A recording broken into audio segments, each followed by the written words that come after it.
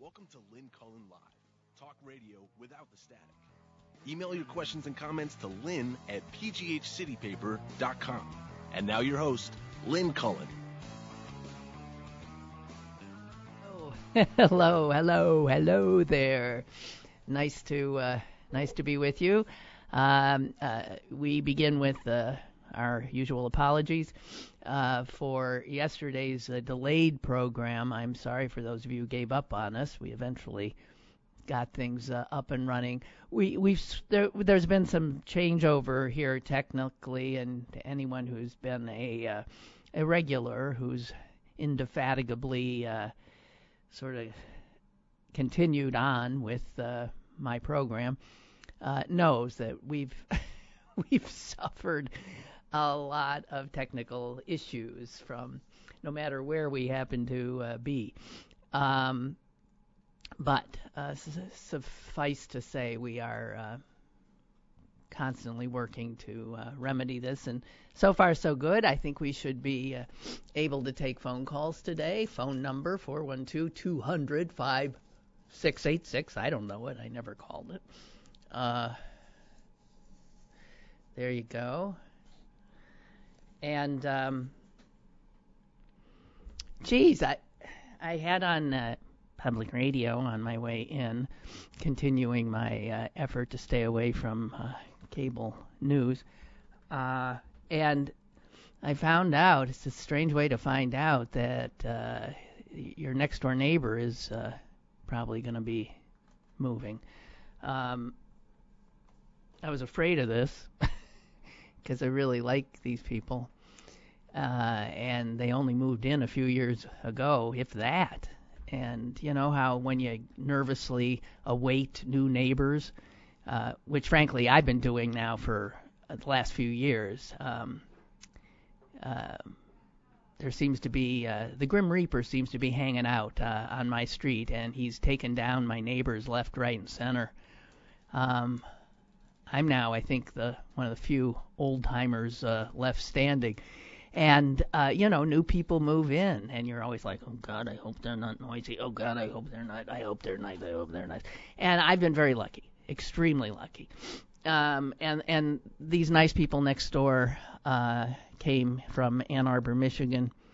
And I had heard just the other day, actually, that I would probably be losing him. He's been named, I heard on the radio, the new president of Carnegie Mellon University. And I think his name is Farnham Jehanian. Just when I finally remembered the name, I was always having trouble. Let's see, what was it? It was, I'm an old kind of American. I like people named Mike and Bob and things like that. Farnham Jehanian. And damn if they didn't make him the president. So my understanding is that CMU has, like Pitt has, like I think Carlo has, like I know Chatham has.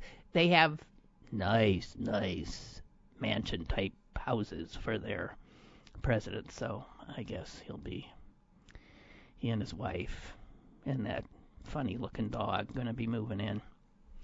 So, anyone want to be my neighbor? I got a feeling there's going to be a house up for sale again. Anyway, I wish Farnham Jehanian all the best. He is one nice guy, and that is on top of a stellar resume that seemed to be made for being named the president of Carnegie Mellon University. So there you have it. He had come, I think, from the University of Michigan. Also the National Science Foundation, where he held big posts, and then was named as provost of CMU, which brought him here and his family here. And wow, quick rise for a nice guy. So there you have it. Dang it. I'm sorry, I'm still processing the information, so that's why it was uppermost in my mind. Here is some unbelievable news. Another reason for anybody who's sort of thinking, maybe I should move to Canada. I don't hear a lot of that anymore. But here's another reason. doctors in Quebec or Quebec are protesting their salaries. Actually, they just got a raise. And I know this is almost impossible for Americans to process, but they are protesting the increase in their salaries. Can we even, I'm asking you, is an American capable of taking in that information? Huh? Doctors in Quebec and med students and residents are signing an online petition saying, we don't want it. We don't need it. And I got news for you. You know, Canadian doctors don't get the kind of pay that our docs get here. We don't need it. We don't want it. We believe in a strong public health system. And because of that, we want any money you have going to the nurses, going to hire more nurses, going to clerks, going to any services that have been reduced in recent years because of supposedly lack of funds. God bless these guys. And then, I mean, they make a ton of money. A specialist doctor in Quebec makes on average, what is it, 400 for a specialist. So this would not be a GP. $403,000 annually. Okay, that's in Quebec. If you're a specialist next door in Ontario, you make less. You make $367,000. But the guys in Quebec are saying, hey, you know what? We can scrape by on 403. Please put this money where it makes more sense if you want a good health care system. I mean, it's just beyond belief. Doctors in Quebec are protesting their pay raises, saying they already make too much money.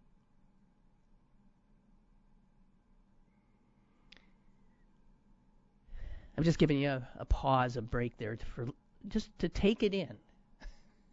To take it in. Because we Americans are notorious for not getting out much. You know, for thinking that whatever's happening here is just the way things are. And it's not the case. Man. Wow. So, that was the great news I read. Another story that blew me away. I'm getting both that story, I believe, was from the Washington Post, yes, and also this story.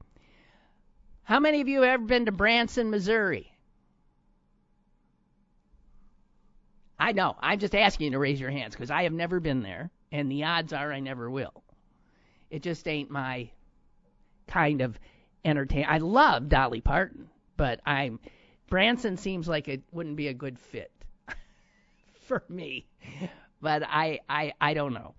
You know, it's a little town in the Ozarks, and the population there, the residents, only number about 11,000 people. And every spring, summer, fall, they get, busloads of people coming in to take in their dinner theaters, their music concerts. They have a museum of dinosaur replicas. They got a lot of stuff that people enjoy. So tourism is their biggest industry. Here's the problem. You had to know there was going to be a problem. Branson, now hiring for its upcoming tourist season, can't find enough people to fill the jobs. Cannot. Now, some of these jobs are, lower end. They're housekeepers and things like that. But others are, up the ladder, managers and other such.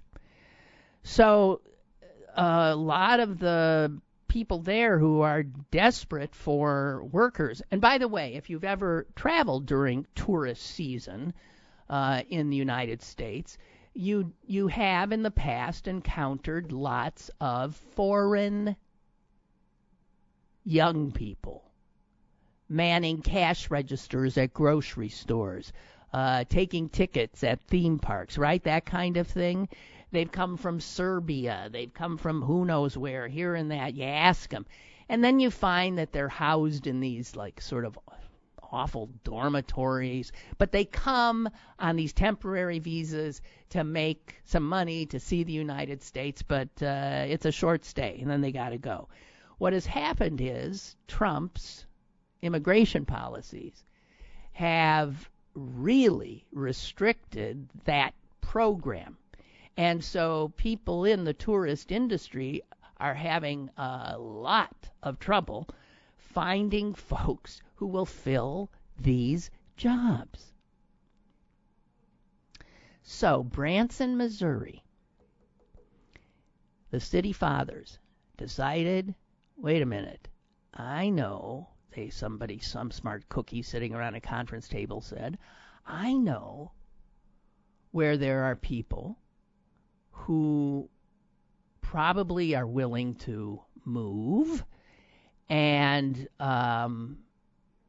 they are currently in a place with high unemployment, and they're Americans. They don't need no stinking visas. Puerto Rico. Puerto Ricans. And so they've sent delegations down there to Puerto Rico, and in fact, people are starting to come. They want to bring easily 1,000 people from Puerto Rico in for these jobs, and they want them to stay. They want them to live in Branson, Missouri. And so they're actually holding classes for employers. The class is called Hispanics 101.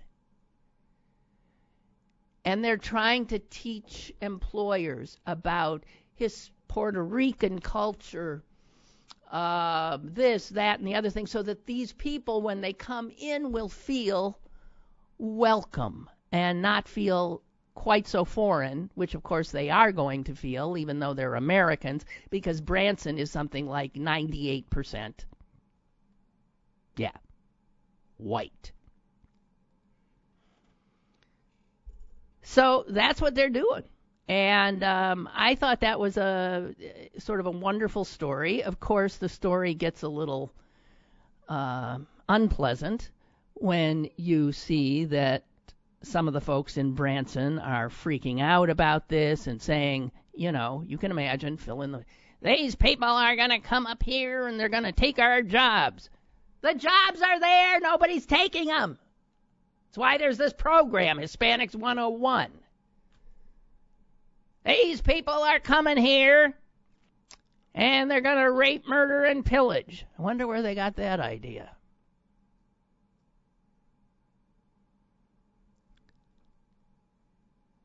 So this is, again, Missouri. This is the Ozarks. This is red state country. And the people who are running this program say that, man, they're getting pretty ugly comments all the time. But tough. The fact is, employers all over this country are increasingly looking to Puerto Rico, offering housing sometimes as a sweetener, because they know there are a whole ton of hard-working folks down there who never thought they'd want to, but now want to leave their home because it just has not recovered.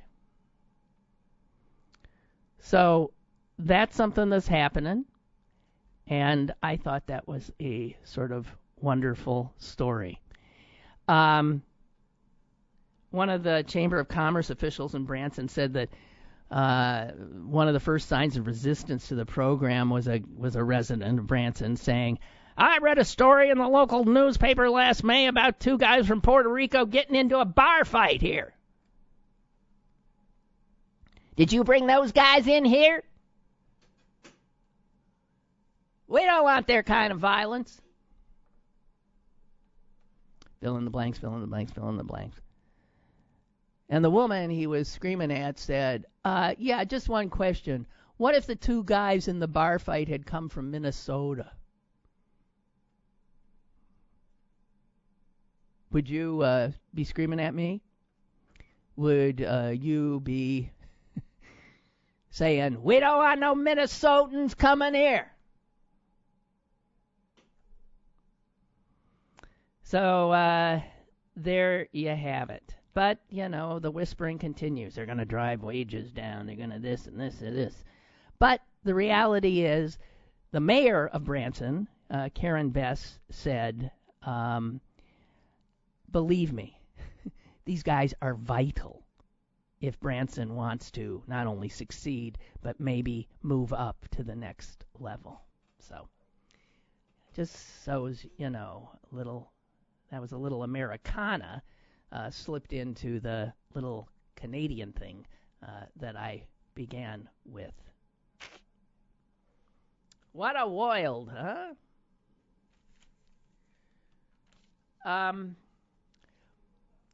So these kids in Florida have something to show for it. They actually got, astonishingly, the Florida legislature. It is yet to be signed by the governor, but I suspect it will be.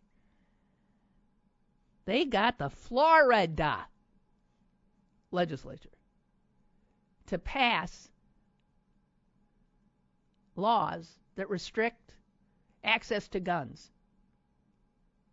All right, I'm going to pause and let you take that in. No, it didn't have everything that, let's say, progressives would have wanted in that bill, but man, it had some really good stuff. The Florida legislature passed a measure that would increase the minimum age to buy any types of gun, with some exceptions, from 18 to 21. The Florida legislature has passed a measure, both houses, requiring a 3-day waiting period before a buyer can receive a firearm. Not the instantaneous thing we got going almost everywhere else in the country. They've banned the sale of bump stocks. Who even knew what a bump stock was until the carnage in Las Vegas? It creates, this new bill, a process for courts to temporarily prevent people who are deemed to be at risk of doing something horrible from having firearms. It does some other things that I don't agree with. But this is really, all in all, progress. Ain't it? And just knowing that Wayne LaPierre and that awful woman, what's her name? Heather Loesch or what's her name? Heather Heidi, some god-awful. Just knowing that they are going nuts. They're pulling their hair out. They are freaking out. They had mobilized all their NRA members to call these legislators. They had done everything they've always done in the past, threatening, blah, blah, blah, blah, blah, and it did not work.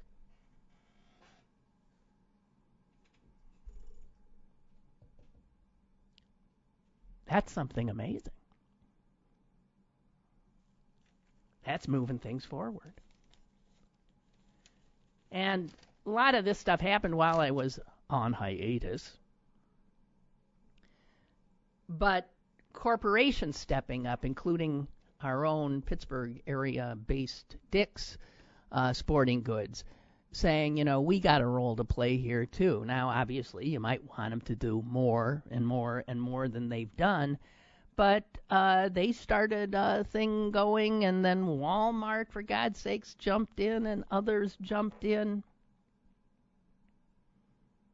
And then, on the corporate side, places like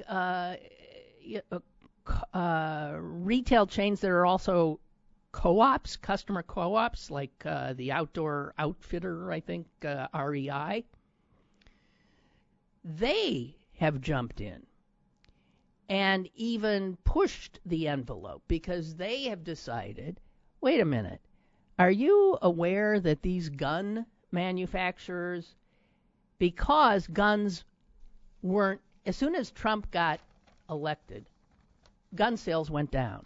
Gun sales only go up when Democrats are elected. They go. Obama was the greatest gift to the gun manufacturers ever. Win by Hillary Clinton would have probably been even greater. Because, as you know, folks are told, they'll take your guns away. They never do.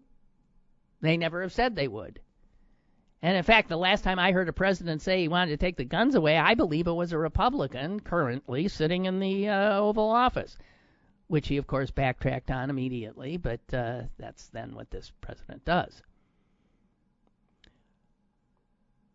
But the folks at REI said, we got to take a look at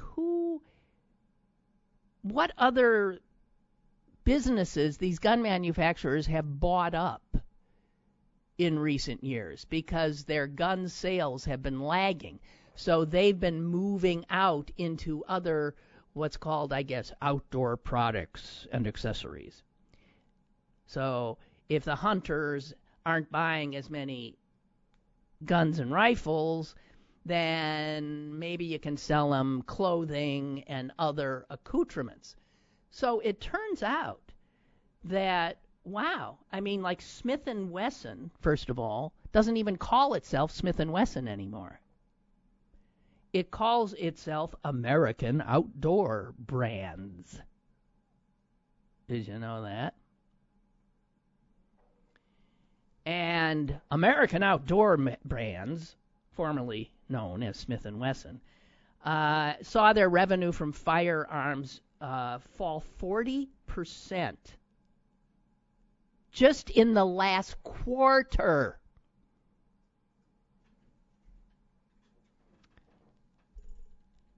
And sales in their other non-lethal divisions increased. Not as much, but 13%. And so these gun manufacturers that have acquired brands that are not lethal, that are different from their core business, firearms, ammo, and all that stuff, are increasingly moving into that kind of thing. And REI said, you know what? We need to look at what we're carrying in our store that is really enriching these gun manufacturers. And so REI looked around, and they have suspended orders for Bell bicycle helmets. They have suspended their orders for Camelback water bottles. They have suspended their orders for other accoutrements like that, helmets and bottles and thingamajigs, because they come from a company named Vista Outdoor. Vista Outdoor makes assault rifles.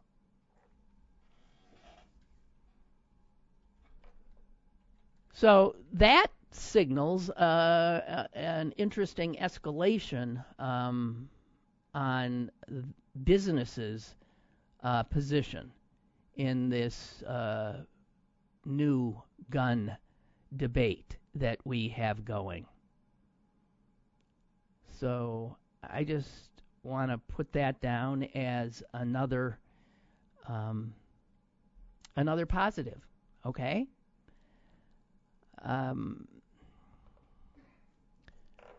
If you want a list of companies that are associated with these major gun manufacturers, I mean, those lists are making their way around, of course, on social media. And petitions are being circulated. So, you hear of a thing called Vista, and you think, oh, it's a nice outdoor business. I suppose they sell tents. Yeah, maybe they do sell tents and bicycle helmets and all that other stuff. But they also sell assault rifles. And remember that Smith & Wesson now is hiding behind a brand called American Outdoor Brands. Who knew? And we know Margie's saying, of course, Margie's saying, REI is very progressive. Yeah, well, God bless them. And, I mean, I didn't know that. If I were buying a bicycle helmet, I might look a little bit more into who I might be enriching by that purchase.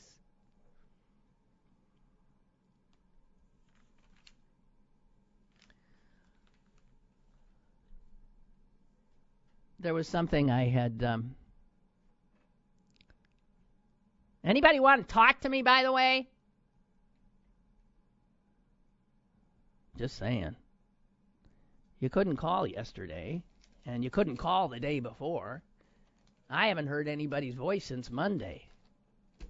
I feel very lonesome, kind of.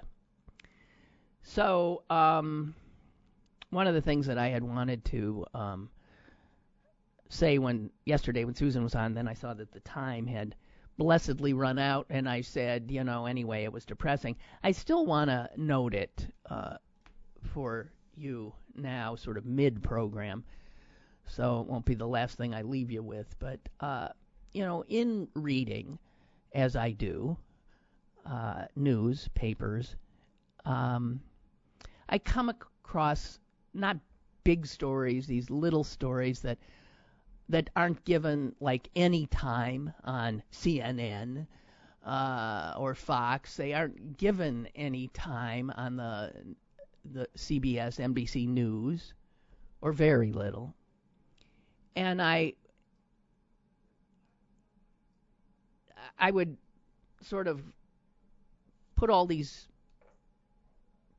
of these stories together under a heading of cruelty. Cruel things that are being done in the name of us, Americans, being done by our government. And things that in any normal time we would probably know about, we would probably rise up about. But in these times, of course, they are drowned out, elbowed out, and not given. I mean, while we're spending, I suppose, CNN and the rest talking about what? Stormy Daniels? I bet that's the big story. Maybe I'm wrong, but that's my guess, knowing him.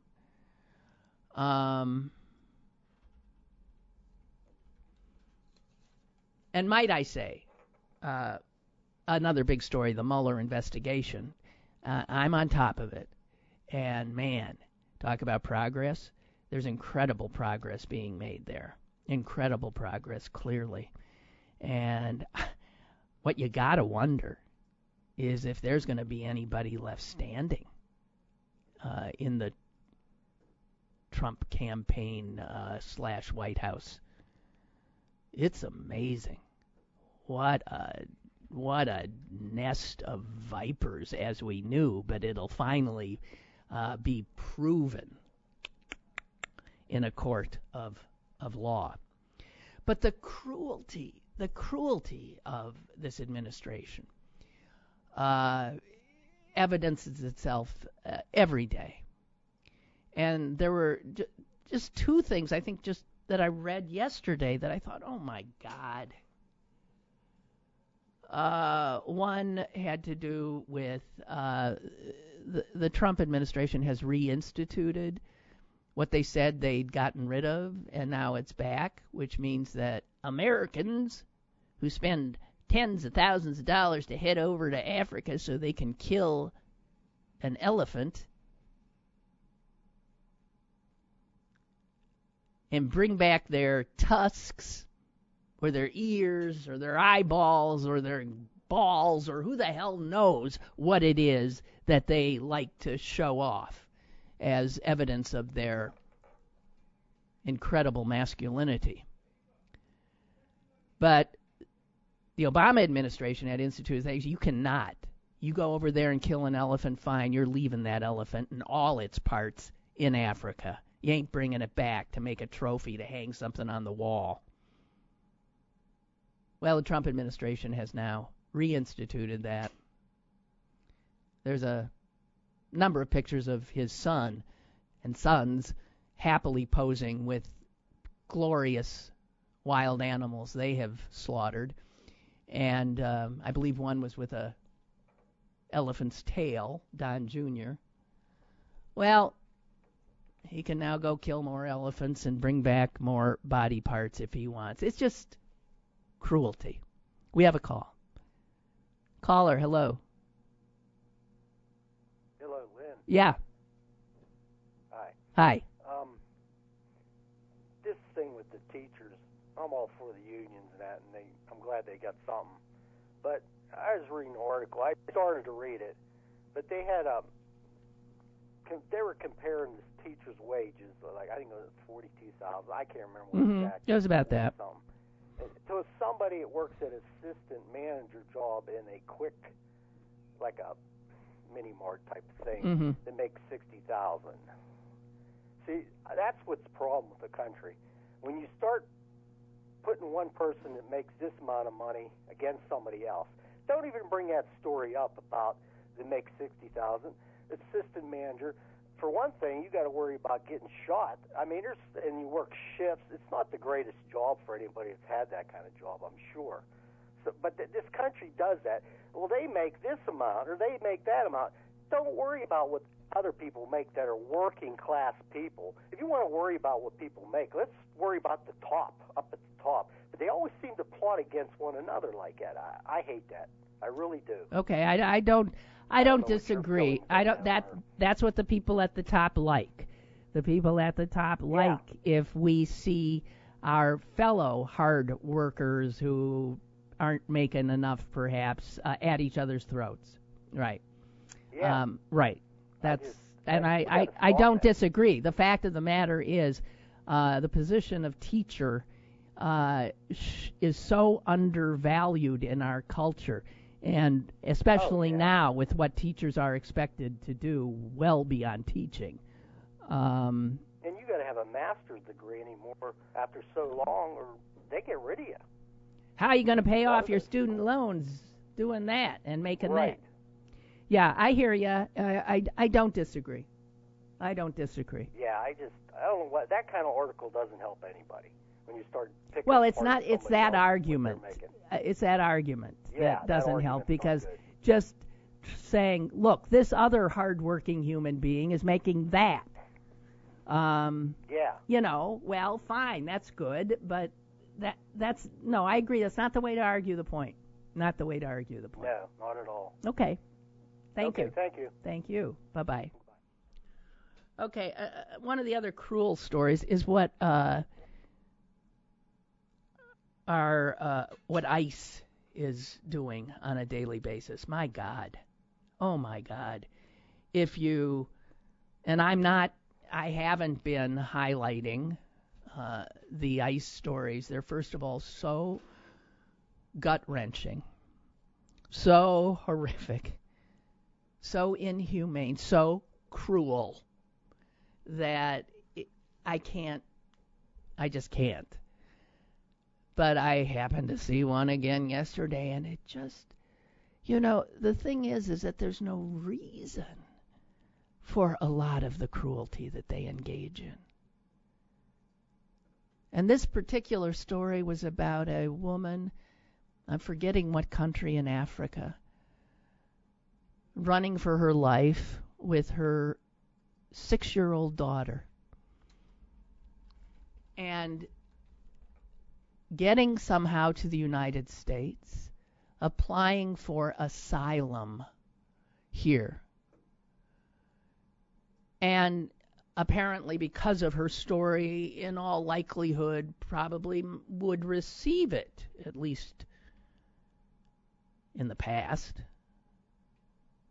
because of the likelihood of true danger where she had run from. And here's the cruelty. I guess when somebody comes and they are asking for asylum, they are put in a detention center until their case is heard and concluded. But here's what ICE did. There is no possible way that there would be any reason to do it except cruelty. They put the woman in a facility, I believe in California, and they took her 6-year-old daughter and sent her to some place in Chicago. This is a child who's already endured, one can only imagine, coming to a strange land, being immediately detained by scary people with guns, and then separated from her mother when they certainly could have been held together. Whoever makes those decisions has to be simply evil, cruel. The ACLU stepped in, and as far as I know, the mother and child are still not together, but there is movement now in that direction. That's my memory of the story. The mother has been able to talk to her child on the phone a few times. The child is hysterical, crying. This is what we do now. This is our government. And we live in a democracy in which supposedly we have power to change our government if we don't think it is operating in our name in a manner that we agree with. Wow. Those stories, I hate to say it, it's like a dime a dozen.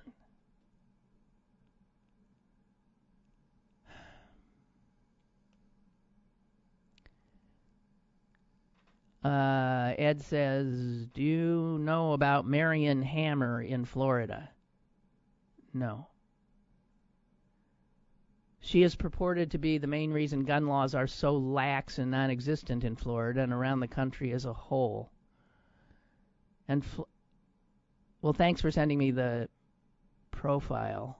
I will read it when I'm able to. I know that's not a name or a woman I know of. Sounds like she belongs in the evil category too, huh? Ed says, in Florida's gun lobby continues to instill fear in lawmakers. It is led by Marion Hammer. Oh. Well, she just had a big loss there, though, didn't she? Those scare tactics and threatening, we'll get you in the primary. We'll spend money. We'll give tons of money to your opponent. it didn't work this time, in large part. In large part. Because Florida Republicans did something that you would not have thought possible. They did something that your representatives in Harrisburg not only haven't done, I'm not aware that they're even contemplating it. I guess we have to have some children sacrificed in Pennsylvania for Pennsylvanian legislators to get the same impetus to shake off the NRA as these Florida legislators? Marion Hammer, she's 78 years old, packs a pistol in her purse and seeks political vengeance on legislators who disappoint her. And, well, thanks, Ed, for the New Yorker article. I will ingest it when I have the time. Thank you. Dave says, since you are currently talking about newspapers, I was wondering if you know if Rob Rogers' political cartoons are picked up by other papers throughout the country. Oh, yeah. Rob's stuff is disseminated all over the place. You can see him regularly in the magazine that I tout as if you want to take a break from news and just read one thing once a week. It's a magazine called The Week, and they do a compilation of editorial cartoons from the week every week, and Rob is often represented in there. His stuff has been in the New York Times, in Life, in Newsweek, and all those old magazines. He was constantly reprinted. But they are, yes, he is picked up, of course. And you'll be happy to know, Dave, they are seen by others. The Post-Gazette editorial page, which I now barely can bear to look at, now that it is being run by the blockhead in charge, the chief blockhead in charge, who is ensconced his pal in Toledo to be in charge of the editorials here in Pittsburgh, like this guy in Toledo. And did you see what they came out? Oh man, there was a editorial the other day about how Trump's tariffs is just the most brilliant political move of all time. That's your progressive Pittsburgh Post-Gazette now.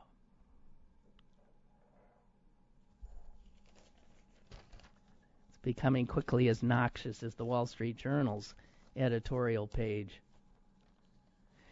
I was thrilled to see a piece in the business, I think it was in the business section of the New York Times today, written by a guy named Manju Farhad.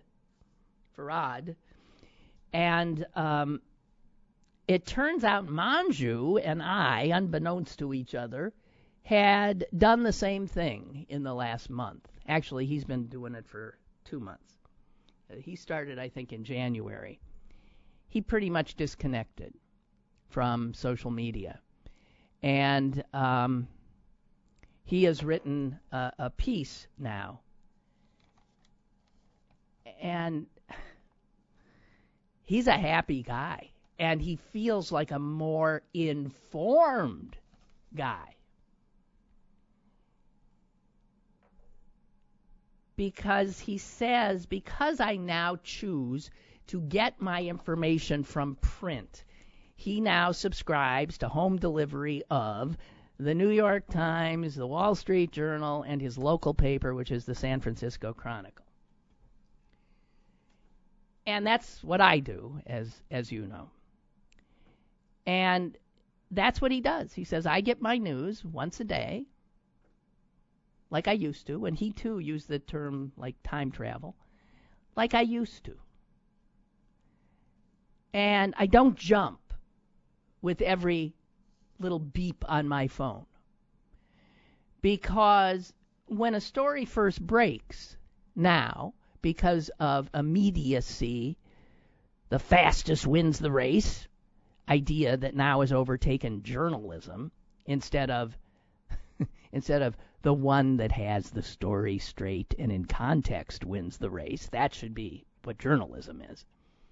Since speed now is the be-all and end-all, initially when a big breaking story hits, it is filled with misinformation. So if you're getting your initial information from, Twitter, which I was doing, you're ingesting a lot of half-truths, untruths, because the dust hasn't even settled. And he said that because now he is spending a lot less time following a story as it unfolds online, he has become better informed because he skips the part where you're first misinformed. And so that his first experience of a story is an accurate account in which trained professionals, called journalists, have sifted through all the stuff that people do on social media, did all that for him, and then compiles a story that he ingests, perhaps 24 hours later or 15 hours later. But he gets the straight story. He says, turn off any digital news alerts that you got on your phone, because those are the bad guys. There is no need to know. There is no need to be first. I remember I used to feel a kind of pride when somebody say, did you hear that so-and-so, so-and-so, so-and-so? And I'll say, yeah, I heard about that like 3 hours ago.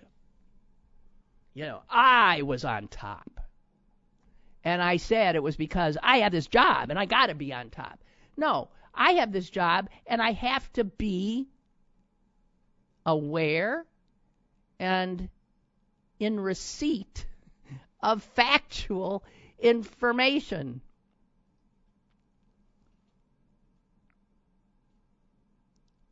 And he says so now. Of course, he's a news junkie. For God's sakes, he works for a newspaper. I'm a news junkie. He says, of course I still want to be informed. I always have. But I am now looking at formats that prize depth and accuracy over speed.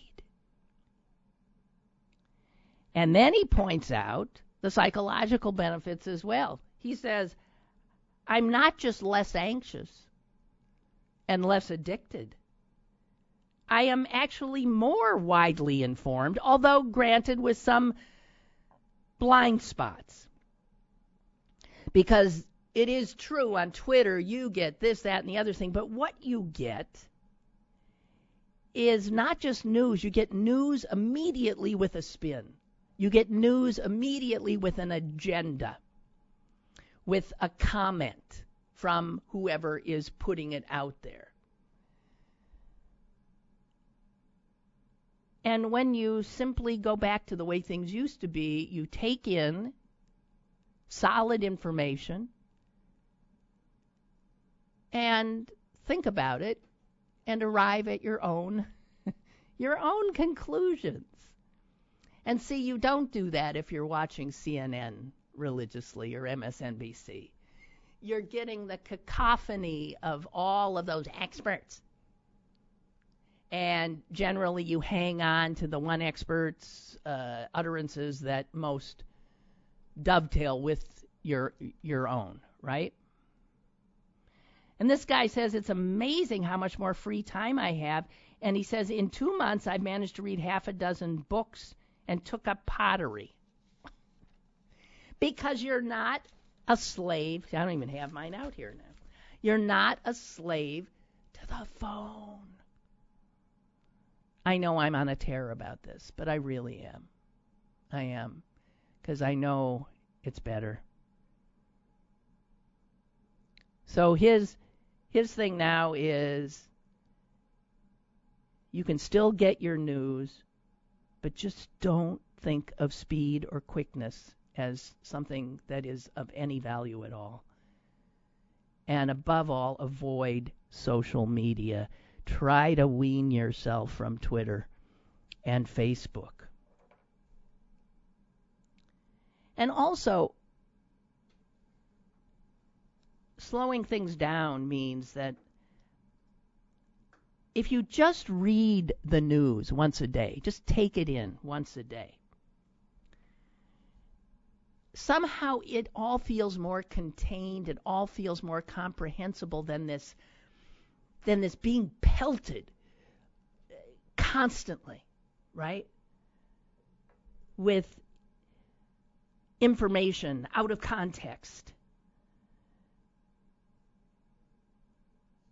He suggests creating your own news ritual, but where you look at a news app maybe once a day. What's important is choosing something that highlights deeper stories over quickly breaking ones. There is no need for you to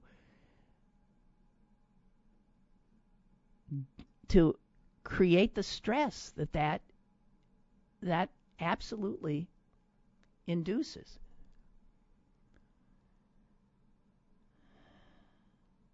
He says it's not that newspapers are so great, but it's that social media is so bad.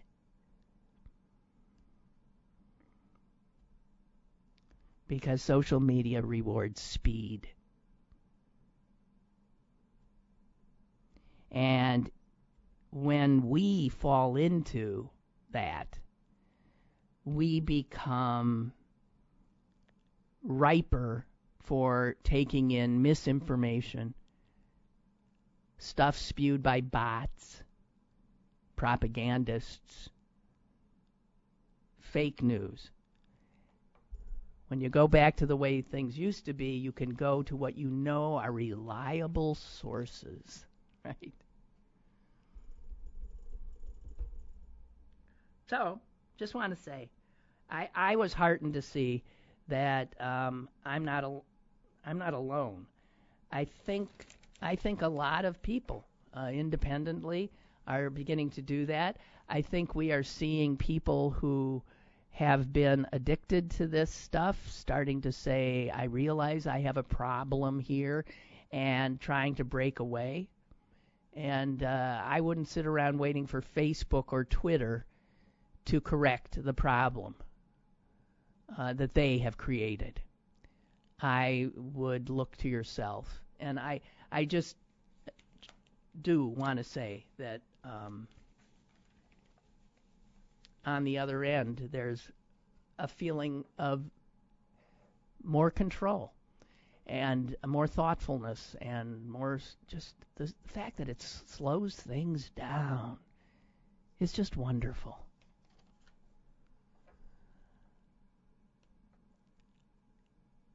A story I've been watching play out is the story of this, I'm changing subject, of this woman in New Hampshire who won the lottery, won like $500 million payout. It was over $500 million. And she is in a legal battle to try to remain anonymous. This is obviously a thoughtful woman. She won. She's got $500 million coming at her. And she knows how that would upend her life. And she thinks not for the better. So she doesn't want to be paraded out and have the picture taken with the big check. But it turns out New Hampshire law regarding the lottery, and I'm sure the law in almost every other state says, no, you gotta. It's one of the ways the lottery keeps people coming back. When you see a picture of an ordinary human being, looks like you, holding that big check, it sticks in your head, wow, look at that, it could be me. So it's a great marketing technique. And I so feel for this woman. I hope she wins. I know that I think the deck is stacked against her, but I hope she wins. Apparently, she has still remained anonymous, although she has gotten a check for she took a lump sum payment of $352 million. And after she paid the taxes, it comes down to about $264 million, which is now meaning she's got $250 million. Aw, how quickly that went away. And she has already given $250 million of the money she just got to some nonprofits, one that deals with hunger, one that is aimed at young girls. And she says she plans to give away at least $50 million in the future, and that she is somebody who is already very involved in her community. She just doesn't want to be the person that is then pointed at, that is on the receiving end of everybody wanting a slice, especially knowing now that she is by nature a generous person. I hope she's able. She has remained anonymous, and as I said, it's up now to a judge about whether she will be allowed to be. The things the judge has to weigh is this woman's privacy versus the state's rules.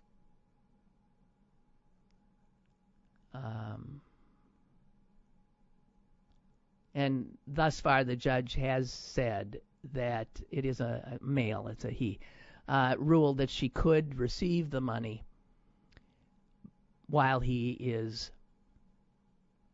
considering the case. And, the state says if you want people to trust in the lottery, it's got to be transparent. It's got to be open. We've got to be able to show, here's the person who's getting that big hunk of money. It could be you next time. And I understand their point as well. So, just let me tell you, if you ever do win, if you ever are holding on to one of these winning tickets, it won't be me, because as I've said, I have never bought a lottery ticket in my life, and I never will. But if you do end up a winner and you don't want anyone to know, then hold off signing it in your name, immediately see a lawyer, immediately set up a foundation in your name foundation, which will be the entity which signs your ticket. Once it's a foundation, it can be anonymous, I believe. I don't know if that's true in every state, but not a foundation. Why am I saying foundation? A trust.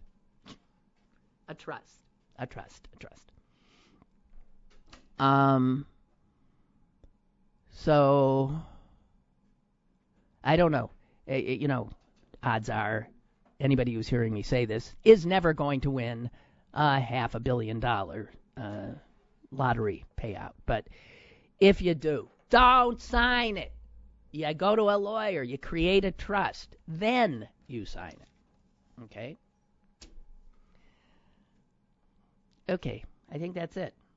And thank you very much. I'll be back tomorrow.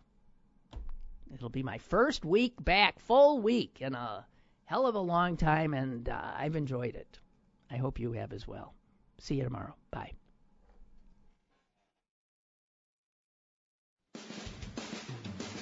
Lynn Cullen Live, Monday through Friday from 10 a.m. to 11 a.m. and archived at pghcitypaper.com.